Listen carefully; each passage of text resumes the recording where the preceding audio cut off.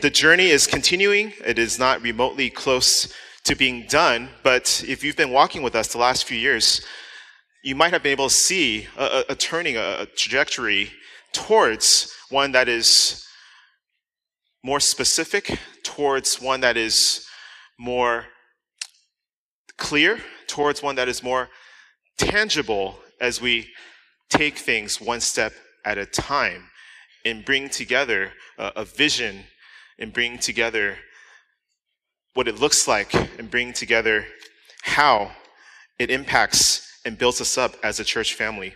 And so today I have the privilege of sharing the next step in this. And as you're hearing a lot of things from today, some of these words and phrases might be new to you in terms of hearing it, but do not fret. This is the first step, so there's going to be a lot of hearing about these things as we going forward. We're just even taking the first major step of doing some of these things that we're going to be talking about today. But what I'm most excited about today, as Pastor Albert alluded to, is just that it's going to be such a wonderful journey to be able to pursue Christ together with you as we strive to follow Jesus in community and in ministry. And then as he builds us up, then to send us out locally and globally. There's going to be so many ways in which God is going to be glorified, so many ways in which we are going to be challenged and stretched. There's going to be so many ways in which we're going to be puzzled and we're going to be on our knees, but in so many ways, Christ is going to supply all of our needs and more. So please join me in a word of prayer as we go into this morning's sermon. Father, we thank you so much, God, for this journey that we've been on, Lord, to be at a place where we can sit here. And as we sing the songs that we just sang and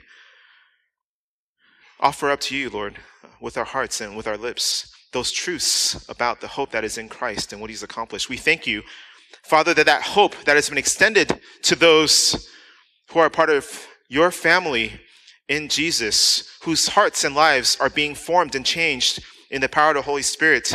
Lord, that our hope is not only in heaven, but that, Lord, in this earthly life, you are preparing us for heaven. So, God, we pray, Lord, that all of you will be brought down this morning as we gather here so that we could see, Lord, and even the small steps that we take in the normal, ordinary days that we live, and maybe the routines, Father, that we keep, and the cultural values that sustain us, Lord, in all of those ways, Father, in following Jesus together, we can take the next step in faithfulness, in dependence, concretely towards Christ. Father, we pray, Lord, that this morning that you would unite our hearts and help us, Lord, to have a clearer view, Father, of how every day can count. And Lord, that as part of this church family, every day does count when we invest in the lives of one another in community and ministry. We thank you, Lord. We thank you, Father, for the joy that it is to journey with this church family. And we pray that you would be the one that unites our hearts and our minds as we look forward to the future with hope in Christ Jesus. In your name I pray. Amen. So in your bulletin, you're going to find a couple of things. One is the bulletin itself, which every time I get a chance to talk about and point to, it's just a very beautiful piece of work that we have. But in there's notes that you can use to take on the right side if you choose.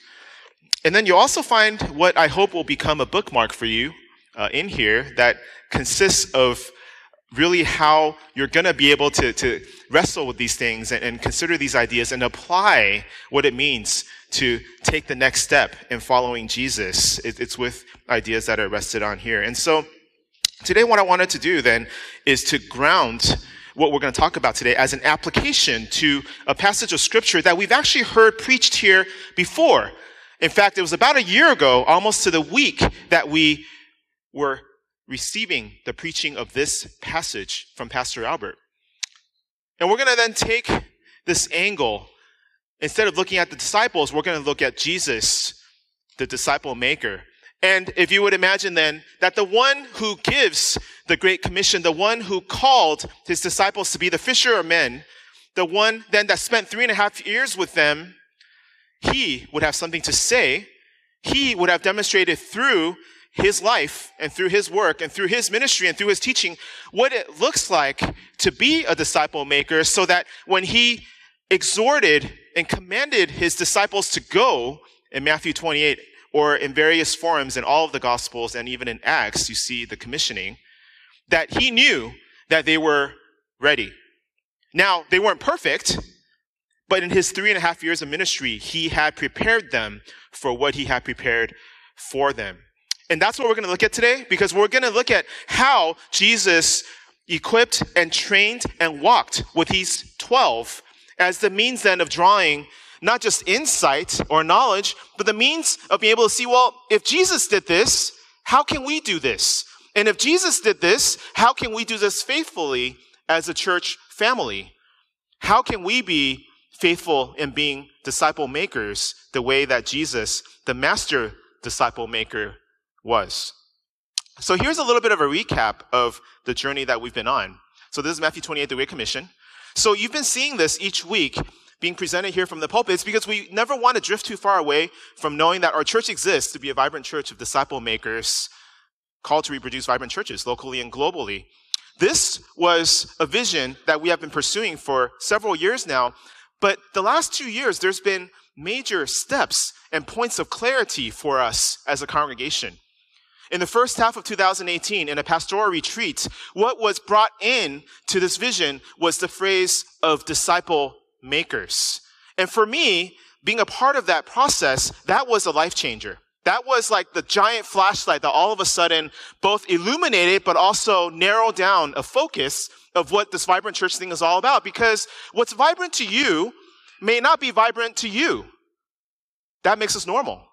But when you're talking about a vibrant church of disciple makers, all of a sudden it brings it down to the ground. That we're talking about people and relationships and investment and equipping and intentionality and a product that's not about running programs and maintaining budgets, but it's about how people are growing in maturity as disciples of Jesus. When you see disciple maker, all of a sudden you see the connection to when Paul exhorts Timothy to teach to the gospel to the men who will then teach to others as well. The 4-generation, intergenerational discipleship that happens there is because disciple making is the heart of Jesus' ministry. That was such an eye-opener for me. I'm still on that high from last year of being able to experience this clarity in the vision. In the second half of last year, then, we saw these 4 indicators of loving passionately, living authentically, giving generously, and going courageously as what a vibrant disciple maker would look like in his or her life.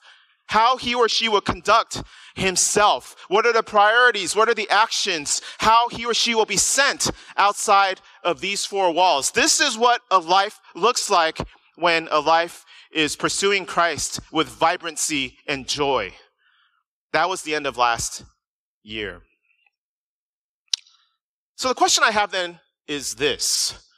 Just like you're preparing for any journey. In fact, looking ahead to this week, my family is preparing for a journey because my son, Thomas, who's in 9th grade, he's going to be traveling to Disney World to play with his orchestra for a couple of performances there. So he's on a journey. We've been packing, we've been getting ready, attending meetings, fundraising. It's been quite a journey.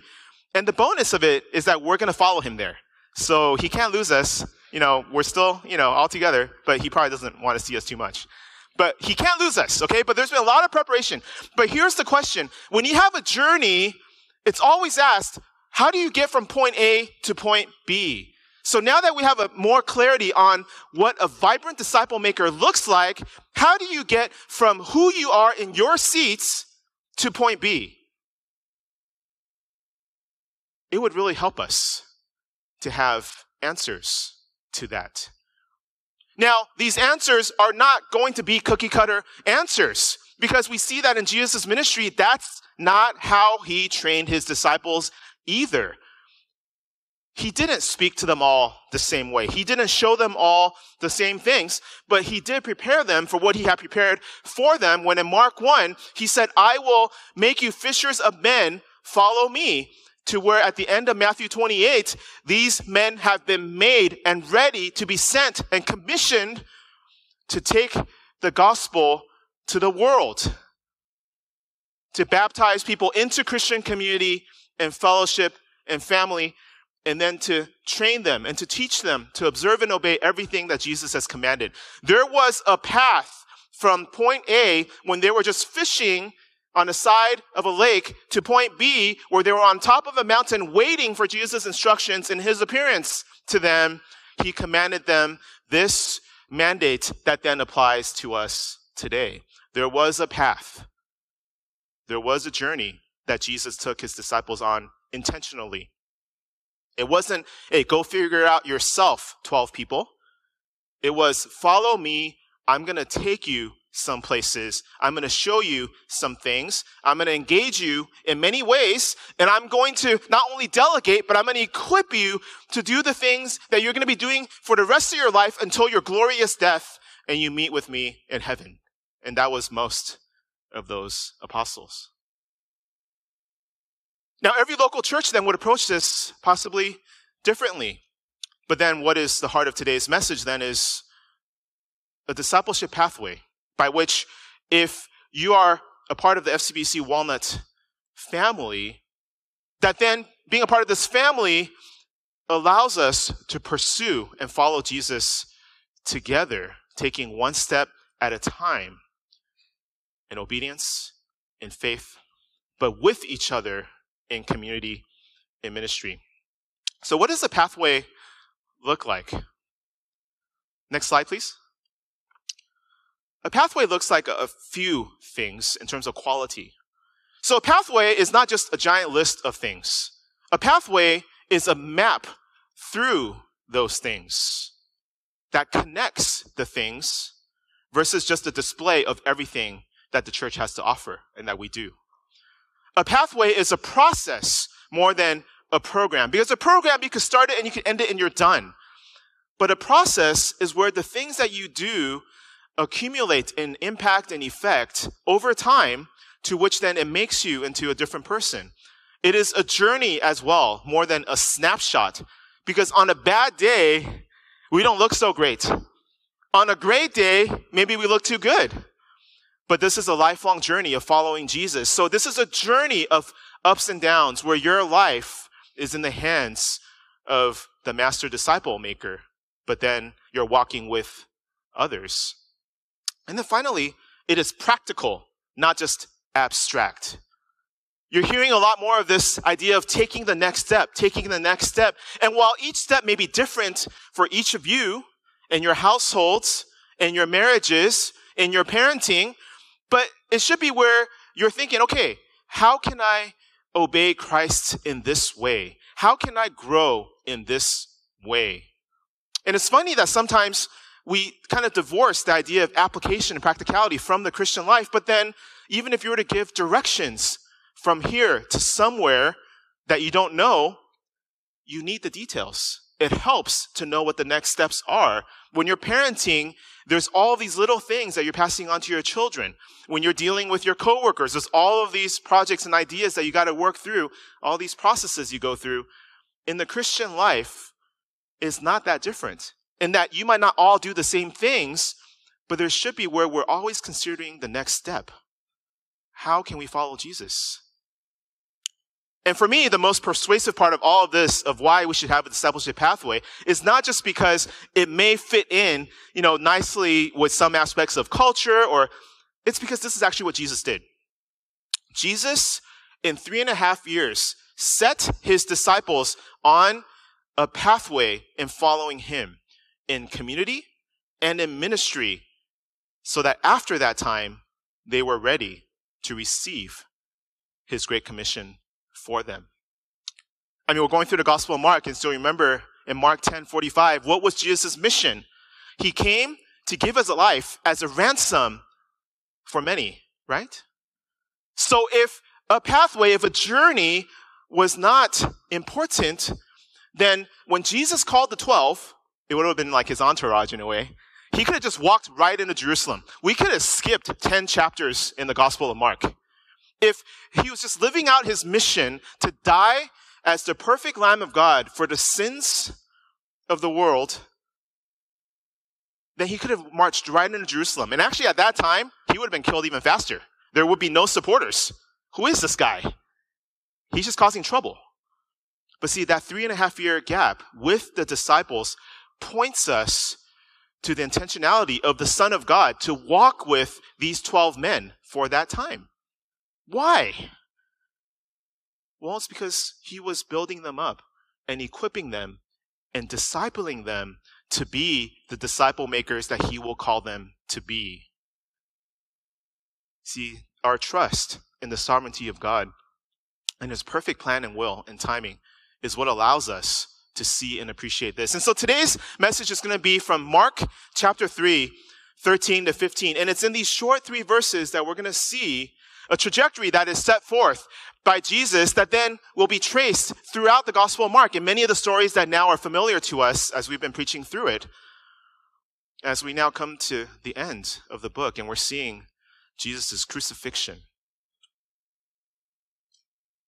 we're able to go back and see how Jesus prepared them even more meaningfully. So let me go ahead and read this for us. This is from the ESV. The passage is on the screen as well. Mark chapter 3. And he went up on a mountain and called to him those whom he desired, and they came to him. And he appointed 12, whom he also named apostles, so that they might be with him, and he might send them out to preach and have authority to cast out demons. What is the first step? You see this in verse 13, is that Jesus called the 12. That's the first step. Now, it can go 2 ways in terms of how you might understand what it means to be called by Jesus. It could be where Jesus called 12 people, and then those became his, and then they followed him. It's very personal, very direct.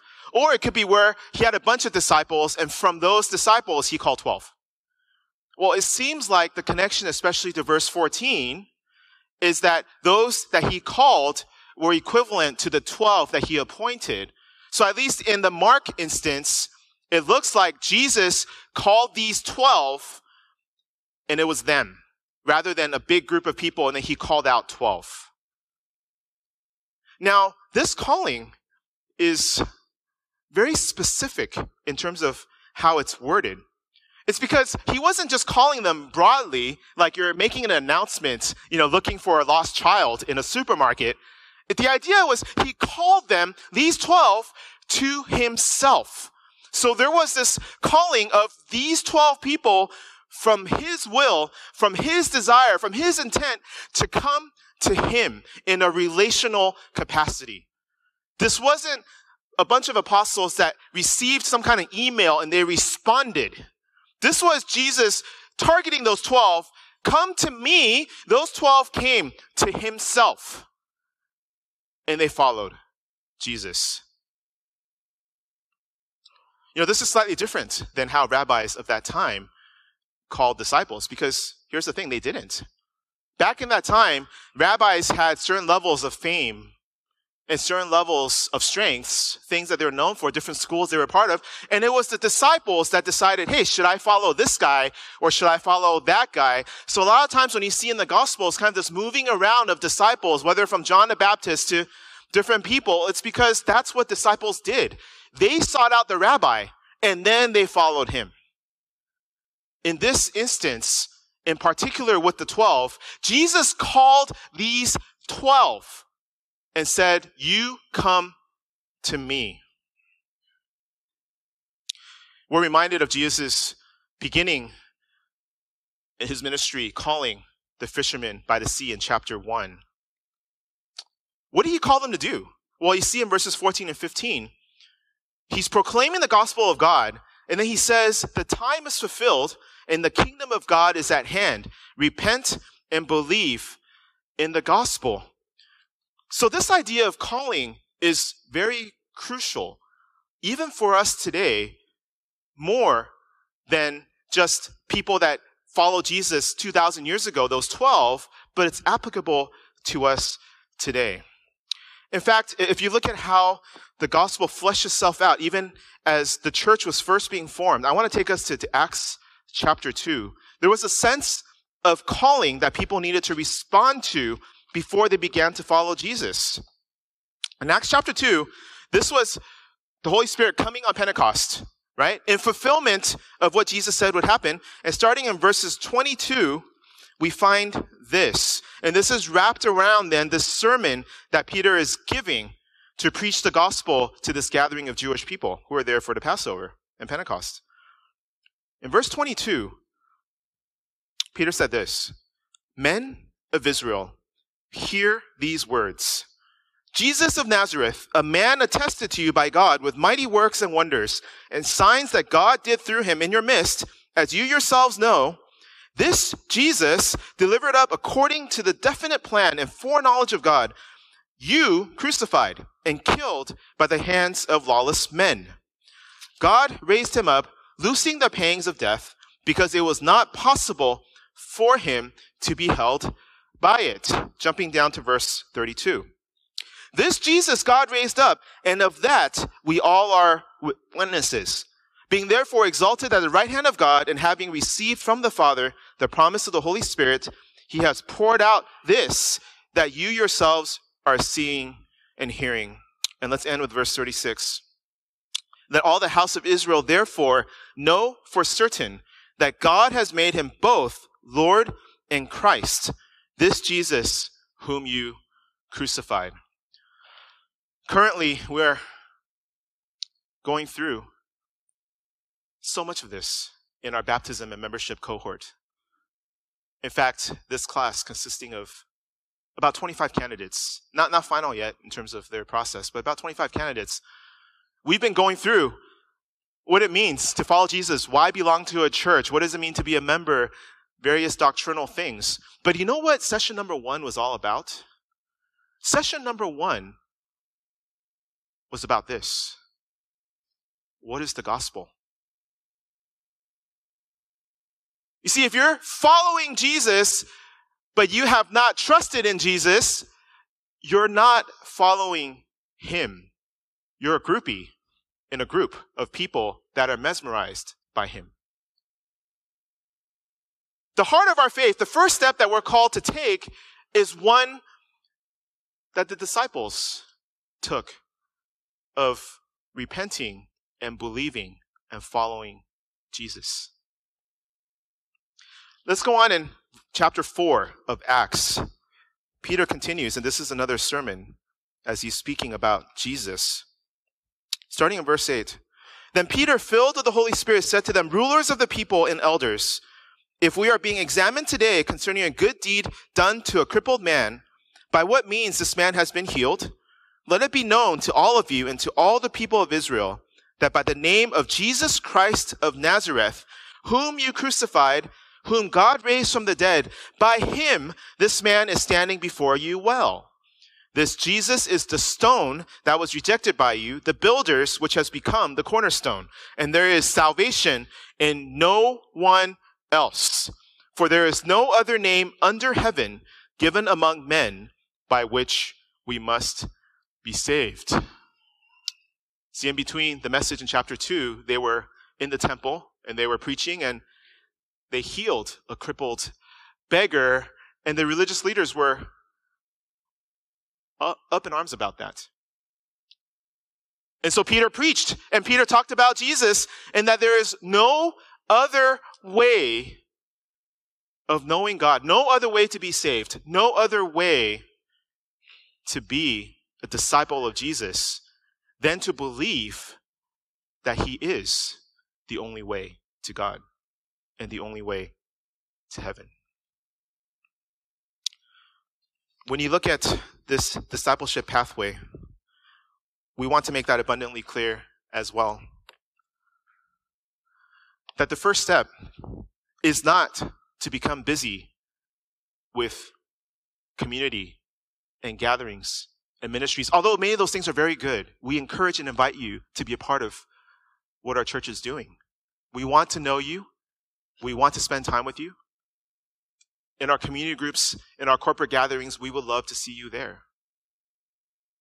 Nor is it to become so busy in ministry where your schedule is completely inundated and you're signed up for a variety of things. But see, without that first step of following Jesus, you're missing the most important step. See, we're talking about a pathway of pursuing Jesus together. So that first step does begin with you, personally, to understand that you're a sinner. To understand that you're probably a better sinner than many other people, but a sinner nonetheless. To understand that God is holy and righteous, perfect and pure.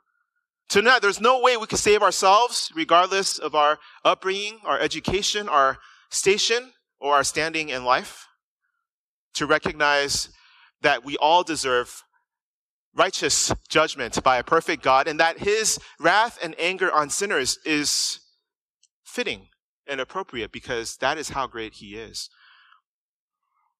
But that in Christ, in his perfect sacrifice and death for sinners. And we heard about this in last week's sermon by Pastor Hanley, how a criminal was chosen for Jesus, that he was beaten, that he was scourged, that in so many ways he did not deserve what happened to him on the cross. But yet a perfect sacrifice was needed to please a perfect God, but yet a perfectly loving God would send his perfect Son to do that exact deed for sinners. And so the first step for everyone here, before we even talk about how meaningful a discipleship pathway is that you need to follow Christ and surrender to him. And there's people in this room that I'm thinking have not done that. And I hope that we can be of help to you.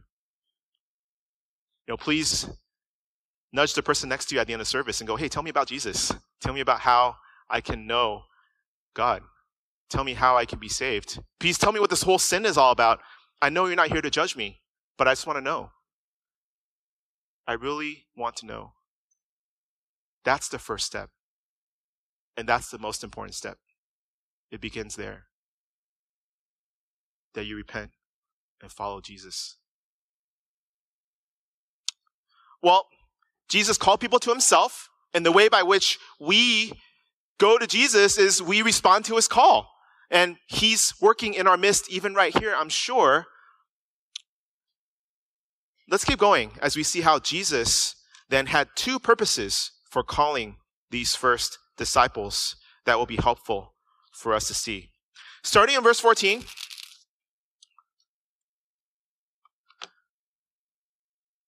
The first half. And he appointed 12. He called them specifically, whom he also named apostles, so that they might be with him. You kind of have this idea already, because it was so particular that he called and chose these 12. That it wasn't just he needed friends, or that Jesus needed a posse, or that Jesus needed protection. He wasn't after mercenaries or groupies. Jesus called these 12 people because simply he wanted them to be with him. He wanted them to walk with him. He wanted their company. He wanted a relationship that he could build with him, that he doesn't need, but yet, as we see step by step, really the disciples need this.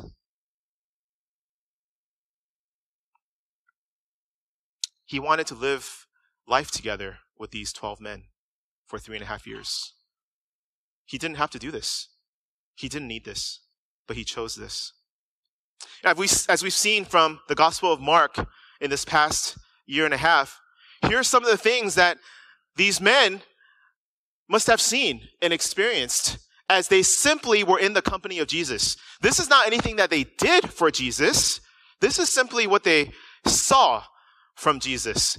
Shortly after this, Jesus started speaking in parables in chapter 4. And the parables were meant to be those kind of a filtering of teaching so that those that have hard hearts, they're not going to get it, but those that have soft hearts and are open and the Holy Spirit is working in, they'll receive kingdom truth, okay? Jesus made that clear himself in his own words. But you know what was beautiful? Was that he would start telling parables, and then the disciples were like, I don't get it. And then Jesus would pull them to the side, and he would say, here's what I meant. He started explaining these deep truths to them from his teaching. See, they had to be part of a 12 to get that teaching. But see, that's why it was so important for them to be with him. Shortly after this, even in chapters 4 and 5, what do you see immediately? Jesus calms storms. He has power over nature. Jesus casted out demons. Jesus has power over pigs. Jesus heals the sick. Jesus resurrects the dead. The disciples did nothing but just to be there, to see who Jesus was.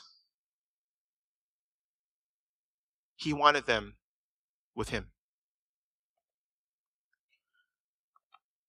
You go a little further to chapter 10, and James and John, they bring up a legitimate question, right? Jesus, you're the Messiah, so, we want to sit at your left hand and your right hand and a place of prominence and power and prestige because you're going to rule and you're going to reign.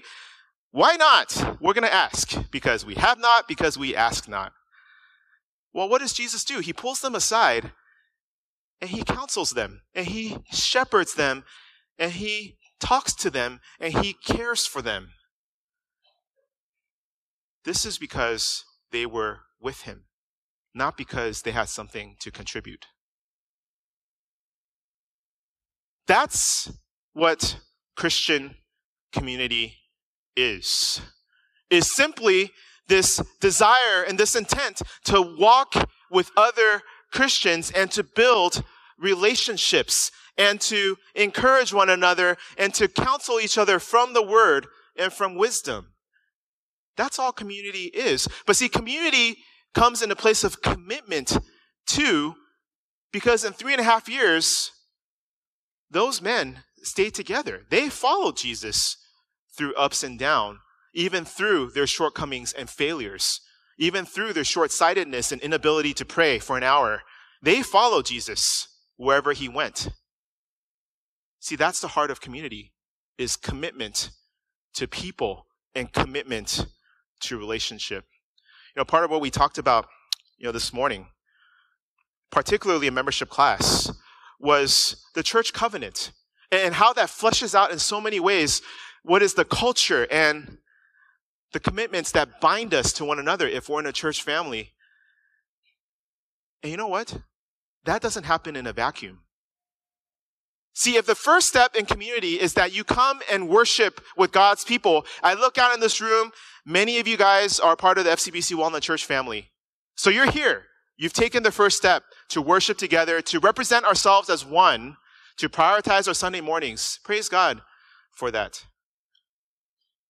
But my question here is this. Are there specific people in your life, in this church family, with which, from that community, that you're able to, one, evangelize, reach out to non-Christians with the gospel, and two, to go deep in your walk with God, especially as you wrestle with sin and relationship conflicts and all kinds of challenges in faith going through the culture that we're going through. So both an open community group where you're interacting and building relationship with non-Christians, or possibly a closed small group, most of the time in a single gender fashion, where you're going deep, where there's commitment and regularity and consistency and walking with others so that it's not like you're making new friends every time, but that these are the people that you would text at 2 a.m. in the morning when your marriage is in trouble. Do those people exist in this church family for you if you are part of the FCBC Walnut Church family? Because coming to Sunday, that's a good first step. So we're all there. If you're here right now, pat yourself on the back, but, not too hard, but you're here, first step, right?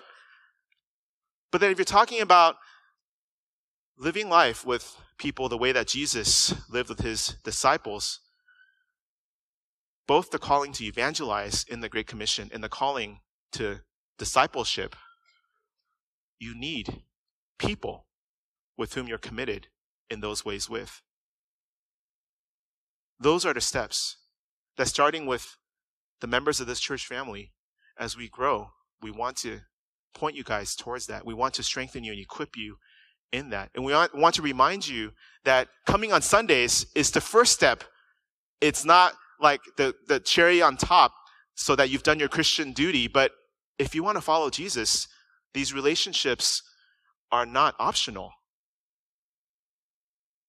These relationships are essential to growing.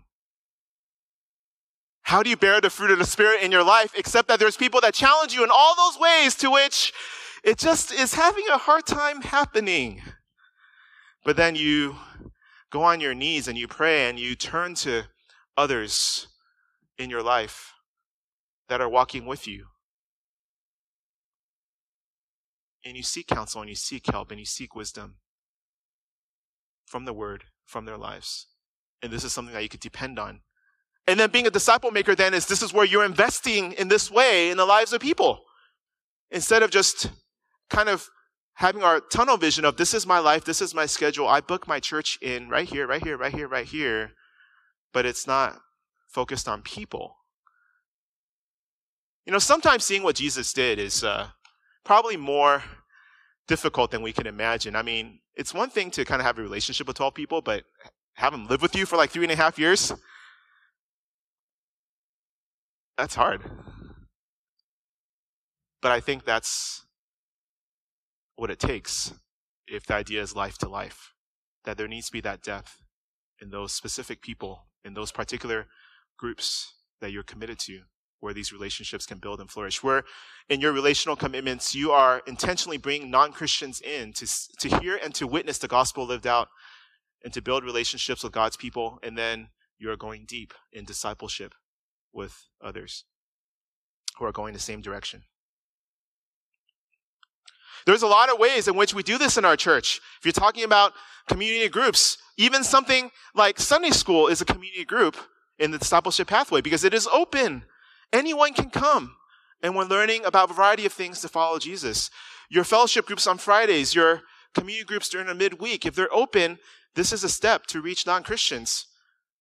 Jump in there if you have nothing that fits and that you're committed to right now. For those of you guys that are in community groups already and that are in a lot of these open gatherings, or at least in one, maybe you want to consider pursuing a couple of guys. If you're a guy, pursuing a couple of girls and say, hey, I need someone to pray with. I'm dealing with this, I'm dealing with that. Maybe we could read a book together. Maybe we could just commit to each other for a season. See, a closed group is much more organic, but it's based on commitment, and that's how you'll grow. So either of these steps, what is your next step? Let's go on, second half of verse 14 of Mark chapter 3. And he might send them out to preach and have authority to cast out demons. You know, just earlier it talks about how these disciples are also the apostles. It comes from the same root word of Jesus wanting to send people out. Jesus wanted to have these messengers, these people that represented him, and that's who these 12 were to him. And so interestingly enough, when it speaks about how Jesus wants to send people out to preach and to cast out demons, guess what? Jesus is calling people to train and to make into his mini-me's. This is what Jesus did, isn't it? He preached the gospel and he casted out demons with the authority from God. For these disciples, it was a call to serve, but it was a call to serve as Jesus did, in the power that Jesus had. That's ministry. See, a lot of times we're so connected relationally in our communities, in our groups, in our small groups, in our fellowships that we forget that all of this is supposed to build us up, not just so that we would have friends, but that we're called to pursue the same mission and the same people that Jesus did, so that they might be sent out. Just like Jesus showed these disciples a lot of things, here's what you find as the Gospel of Mark continues. In chapter 4, Jesus asked the disciples to stay with him, and the disciples then helped Jesus to leave the crowd so that they could get on the boat before the storm that then Jesus calmed. They helped Jesus. In chapter 6 and in chapter 8, during the feeding of the 5,000 and the feeding of the 4,000, It was the disciples that were asked to distribute the food, and then it was the disciples for an object lesson got to receive back all of these baskets of leftovers, but it was the disciples that were serving under the commands of Jesus, but all by his power. You find in chapter 11, prior to the triumphal entry, that it was 2 disciples that were sent by Jesus to retrieve a colt that had been prepared. And then even more recently, right before Passover in chapter 14, you find that Jesus has sent his disciples into the city, talk to a man with a jar of water so that they could secure the upper room that then the disciples faithfully prepared in time for the Passover, which was the Last Supper that day. You see, it wasn't just coming alongside Jesus and watching and be a standby, but it was coming alongside Jesus. And then when Jesus says, hey, do this. Yes. Do that. Yes. How is this going to happen? I don't know. How are we going to feed 5,000 people? Just trust me and just do that. And then the food just keeps coming out.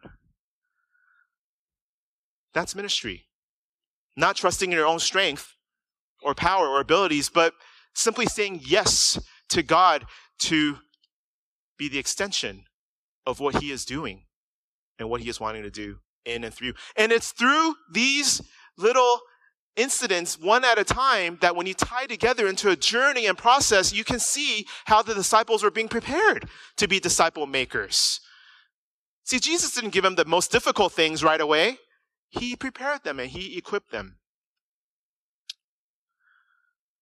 So in this discipleship pathway on the ministry strand, what we have are steps as well. Is if you're following Jesus, the Holy Spirit has given you gifts to build up the church, to bless people. Use them. Get on a team somewhere. Our ministry fair 2 weeks ago was to point and highlight to that, but that's just the beginning. It's not the end. Now we're going to work on the details that we need to do to continue to connect you guys and assimilate you guys to where you are in ministry, because maybe not everyone is. But if you're in ministry, go deep and grow in how you serve, in what you do.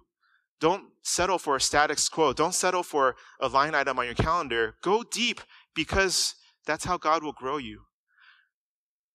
Now, for some of you guys, maybe then the next step would be to lead a team, to be a mentor to a group of people, to recognize that being a leader is not just delegating. It includes that, but it's about building up people, because we're making disciple makers. So for some of you guys that's been serving in ministry for a while, maybe God is calling you to step into a season in which you can grow to be a leader. You can grow to be a mentor, and you can invest in team members.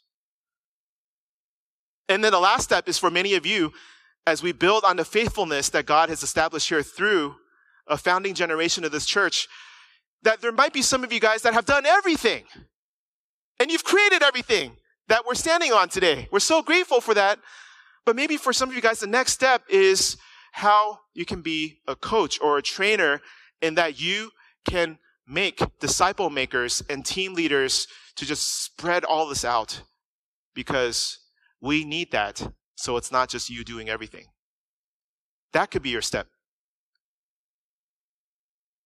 But see, where we find is this, in this ministry strand, in this community strand, is that no matter how long we've been at this church, that there's always steps that we can take if the object of our faith is Christ, and that he is working in us, and that he is growing us, and that we are committed to this church family to walk with.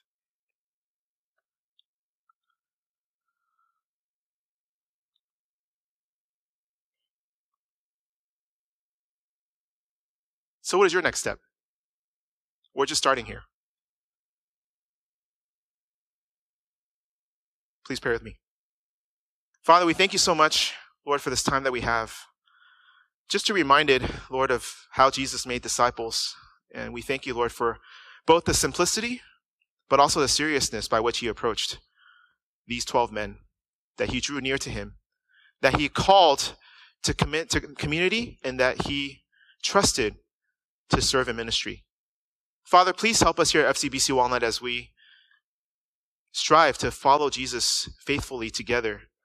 Lord, that first and foremost, Lord, that you would call people, Lord, who have not trusted in Jesus, Lord, to follow your Son, who died on a cross for sinners, who through him alone, people are able to receive the forgiveness of sins and a place in your household forever. But then we pray, Lord, for those who have been coming to our church, and maybe they're just wondering, is this the church for me? We pray, Lord, that if you call them, God, and this is where they can grow, and this is where they can plug in, and where they can go deep, Lord, that you would call them to take the next step and commit to our church and join our church. And maybe leading up to that, as profession of faith, get baptized in our midst. Father, we pray, Lord, for those that have been serving and those that have been in community in a variety of ways that have been faithful. God, that you would challenge each and every one of us, Lord, to consider the next step. Father, because we don't want a complacent Christian life. We don't want a lukewarm spirituality. We don't want a comfortable, boxed in, calendared religion. Help us to seek Jesus above all things. And Lord, may this be a clarion cry for us to follow and to take that next step. And Father, we just want to put all this in your hands. God, may we be faithful in investing and in shepherding and equipping and growing the FCBC Walnut Church family, so that we could be sent out locally and globally to share the gospel, to impact others, and to make disciples. Give us wisdom, Lord. We're just starting. We need your help. Thank you for allowing us to walk with you. In Jesus' name I pray. Amen.